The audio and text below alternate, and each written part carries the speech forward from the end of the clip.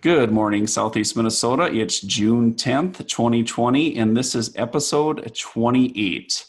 Allie, been a warm stretch here over the weekend, the first part of the week. A bunch of rain here yesterday overnight. Things changed a lot. I didn't get out to the field much on Friday. I had some office work to catch up on, and man, by the time I got back out there first of the week, things progressed pretty nice across the area, and GDUs are starting to pile up. Yeah, GDU wise, we're sitting at about 545, so that's about 75 above the average. And I'm calculating these from that April 20th planting date. That would easily put us V6 plus on the corn staging side of things. And it's interesting you talk about how drastically things have changed. I was kind of joking last week. I mean, this is aggressive, but it felt like that corn was putting on about a collar a day. I mean, it certainly wasn't, but it does take about 84 GDUs between leaf stages as we get to this point in the game. So things really are moving along quite rapidly, which I think just leads us to the point we sit. We've been moving fast and furious on some of these corn post applications. So you are just gonna want to make sure you keep track of that corn growth staging with this really rapid pace that we're on right now. Just keeping top of mind some of those max either stage or height restrictions for some of these post herbicide applications. Any specific call outs on some of those products, Josh, to keep a watch on?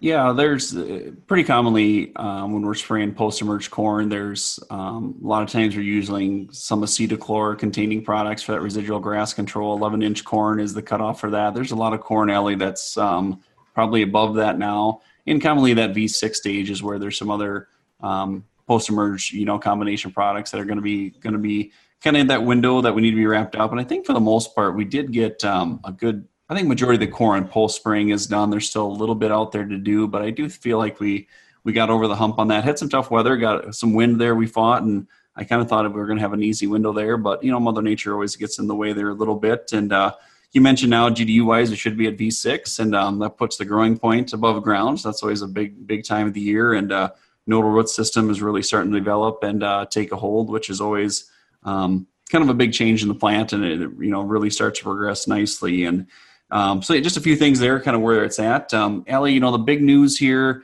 a lot of our growers in the soybean world, kind of the court ruling on the dicamba situation, running pretty to extend soybeans. A lot of chatter on that, a lot of confusion, Allie. I think the first thing was kind of the first 72 hours of not really knowing how to respond to that.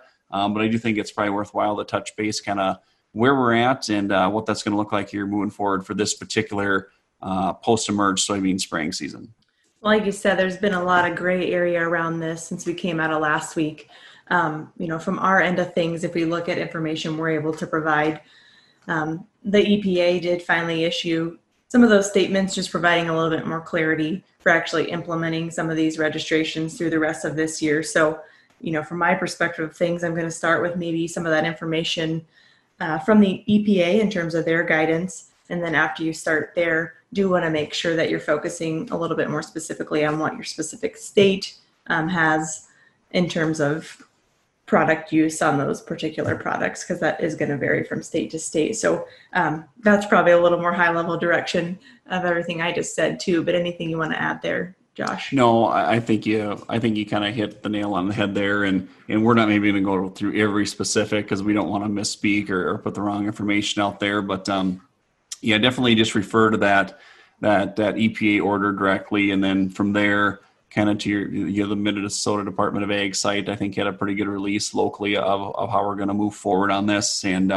there's definitely some options, some opportunity to move forward and utilize some of this, but we're just going to make sure we follow those rules. Number one of kind of how they want to handle this season, and then on the second side, just make sure we stay on label with all those applications. But it is a bit of a confusing time.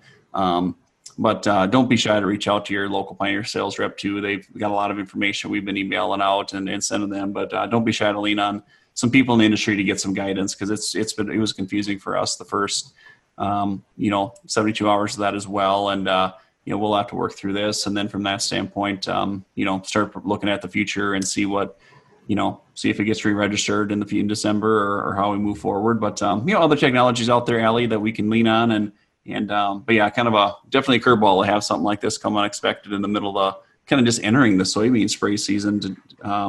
as we wrapped up corn, and we usually jump right into beans. And in Allie, when we look about soybean post weed control, I'd say, looking at where stage is at and weeds are at, I think our post-merge application window, I think it's open, and it's about time to get going. Yeah, it is about time to get going. And I did just want to backtrack just a second, just because, obviously this information did come a little bit more out of left field, and it is a fluid situation. But, and you mentioned this too, as you have questions, don't hesitate to reach out to some of us. We can start to talk through what some of those technology options might look like across your specific operation for the future. So plenty of things to take a peek at yet this summer to fully understand all those different technologies. So even though it did come at an odd time, at least we're still at a position here to really understand some of these Enlist varieties specifically as we move forward this year, and excited to continue to keep a watch on those. But as we come out of this segment into segment 2, Josh, we're going to talk a little bit more about sulfur paired with some of these in-season nitrogen applications.